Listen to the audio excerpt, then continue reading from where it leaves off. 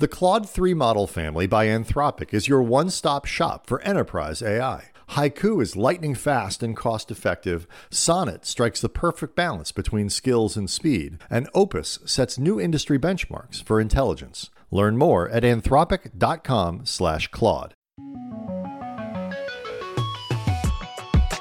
This is your tech news briefing for Friday, February 3rd. I'm Zoe Thomas for The Wall Street Journal. Lawmakers in the U.S. are worried about TikTok's ties to China and its impact on users. The company has tried several different strategies to alleviate those concerns. Now, it's got a new approach, one that was tried not all that successfully by another Chinese-owned company. On today's show, our social media reporter Georgia Wells is with us to explain what TikTok is doing and why it thinks it could make a difference. That's after these headlines.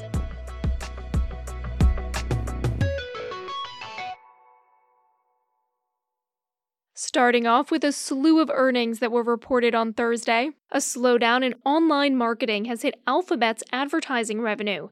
The parent company of Google reported $59 billion in ad revenue for the fourth quarter, a decrease of 3.6% from the same period the previous year, according to FactSet.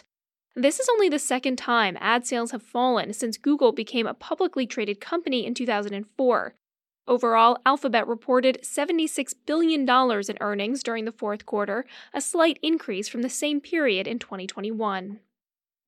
Apple's 3-year streak of record profits has come to an end. The iPhone maker struggled to deliver its premium smartphones during the holiday season due to manufacturing disruptions in China. Net profit in the final 3 months of 2022 was $30 billion, down 13% from a year ago, while revenue was just over $117 billion, a 5% year-over-year drop. Qualcomm, the maker of mobile phone chips, posted a 12% drop in sales as the global semiconductor market continues to struggle and smartphone demand declines. Breaking the trend of disappointing results, Amazon reported higher than expected quarterly sales Thursday, coming in at more than $149 billion, about 9% more than the same period a year ago. It also said sales in the current quarter should reach between $121 and $126 billion, which was expected by Wall Street estimates. But Amazon did say it's seeing a slowdown in spending on cloud computing, typically an engine of profits. In the fourth quarter, Amazon Web Services saw its lowest growth rate since the company began reporting the segment. Members of the Federal Trade Commission rejected Meta's request to have Chair Lina Khan disqualified from judging the company's proposed purchase of virtual reality startup Within Unlimited. Meta argued that Khan shouldn't be part of the case because of comments she made about the social media company before joining the regulator. The FTC voted along party lines that Khan could remain on the case to block the deal pending in its administrative court. A federal judge in a separate case this week declined the FTC's request to halt the purchase. Twitter plans to start charging developers for API access. The move is the latest by CEO Elon Musk to monetize the social media platform.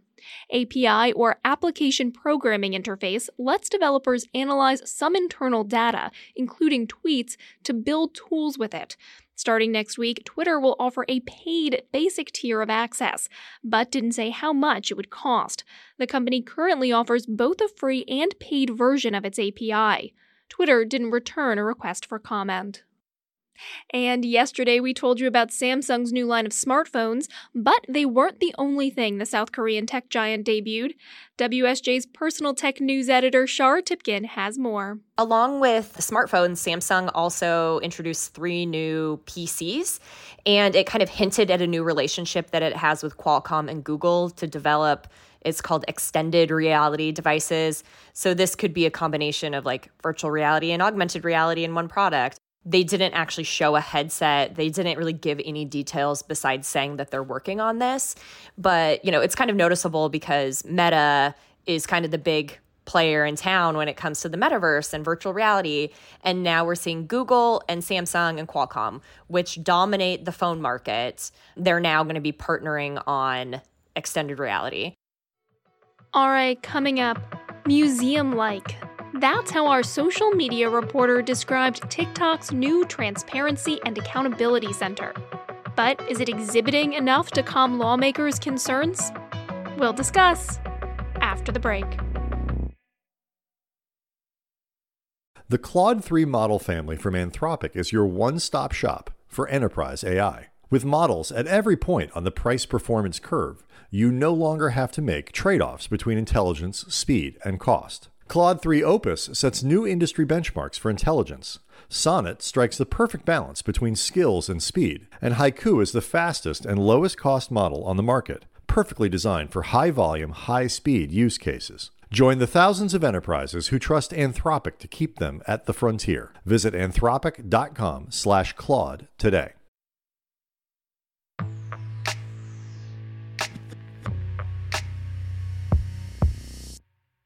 This week, TikTok brought a group of journalists on a tour of its new Transparency and Accountability Center just outside Los Angeles. It's the latest step by the popular social media app to calm concerns from U.S. lawmakers and regulators who worry TikTok's Chinese ownership exposes the app, and by extension its users, to oversight by Beijing. It's part of a host of steps TikTok is taking to give more insight into how its systems work. But it's not the first company to try this strategy. With me to discuss the new center and its possible impact is our social media reporter, Georgia Wells. Hey, Georgia. Great to have you back on the show. Thank you for having me. So you visited this Transparency and Accountability Center. What was it like? TikTok's Transparency and Accountability Center, it felt like a museum exhibit or like the visitor center for a national park or some other kind of curated display you might visit. And so you walk in and it has these big computer screens or digital screens that show different kind of curated snippets of information about the company's privacy policies and how the company makes moderation decisions and different tools the company has for teen users or family, ways that families can use TikTok together. And then also in this cluster of rooms, there's these computer modules where you can try your hand at kind of moderating TikTok's videos the way some of their thousands and thousands and thousands of content moderators have to do it. So it was a way to learn more about TikTok in a way that the company wanted to teach people about its kind of role in the world. Who do they expect to bring through this center, apart from journalists that they brought in the other day? TikTok is looking to bring regulators, lawmakers, possibly academics, like anybody who has a serious interest in TikTok and its future in this country. Can you tell us a little bit about the context for why TikTok is doing this? TikTok has been working with U.S. regulators for more than 2 years to try to convince them that there's a way that TikTok can kind of create this standalone unit in the U.S. to operate. And the whole goal here is to try to alleviate concerns that the Chinese government could pressure TikTok's Chinese corporate owner to either collect data on Americans or serve them or influence the content it serves to its users. What is TikTok trying to do with this move? TikTok appears to be trying to adjust its public image to be a company that kind of shares more information proactively. TikTok actually started working on this Transparency Center back in 2020. And that was around the time when the Trump administration was talking about banning TikTok. So clearly, like, TikTok was in the hot seat at that time. But then the pandemic obviously delayed the creation and opening of this Transparency Center. But these concerns about TikTok's relationship with its Chinese parent company have been lingering for a really long time. And TikTok is, I think, hoping to see some closure in the next year on these issues. It appears that this transparency campaign is one piece of TikTok's effort to convey that it is operating more transparently. We talk about lawmakers being upset with TikTok. Is this something that lawmakers on both sides of the aisle agree on? So we're starting to see a lot more bipartisan consensus that something needs to happen with TikTok.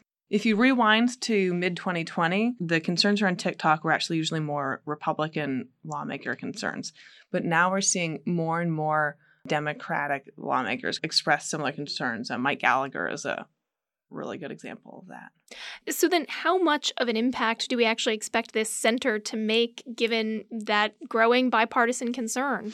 It's hard to quantify how much of an impact this could have, but I think that it's just one piece of TikTok's new campaign to try and use transparency to build some trust in Washington. So I don't know. Like, the future will tell whether or not this kind of makes serious inroads. This strategy, this transparency center strategy, we've seen it before, right? Huawei. So Huawei is notable because it's the other main sort of success story of a consumer brand from China that really made it big outside China that also faced kind of similar concerns from regulators. And in 2019, Huawei opened what it called the Cybersecurity Transparency Center in Brussels. And Brussels, as you know, is the home to the headquarters of the EU. And so at that opening back in 2019, a Huawei executive said that they hopes to showcase the company's cybersecurity practices. And so Huawei was in this similar position of trying to convince regulators there that it could be trusted to operate in a way that would protect customers from any influence from the Chinese government. So how successful was the strategy then for Huawei in Brussels? So in Brussels, it didn't work that well. Many experts expressed skepticism about what Huawei was trying to show them. TikTok shared some other news this week about its algorithm, right? So TikTok also shared more details about how its app's moderation system and algorithm systems worked. And so this also appears to be kind of part of a broader offensive tactic to try to kind of share more with users, include users more ahead of some decision making so that people understand better why they're seeing what they're seeing on the app. Georgia, you were speaking with us just the other day about these changes that TikTok is making. I mean, they keep coming out with new strategies. What happens next? So TikTok is still trying to convince U.S. lawmakers and U.S. regulators that this system to silo off a portion of its operations in the U.S. could work. But meanwhile, we've got some bills to ban TikTok kind of winding their way through Congress.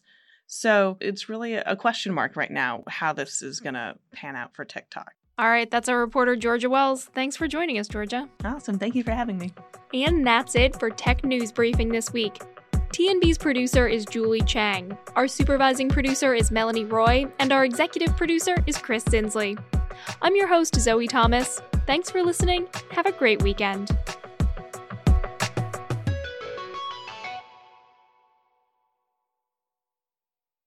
The Claude 3 model family by Anthropic is your one-stop shop for enterprise AI. Haiku is lightning fast and cost-effective, Sonnet strikes the perfect balance between skills and speed, and Opus sets new industry benchmarks for intelligence. Learn more at anthropic.com/Claude.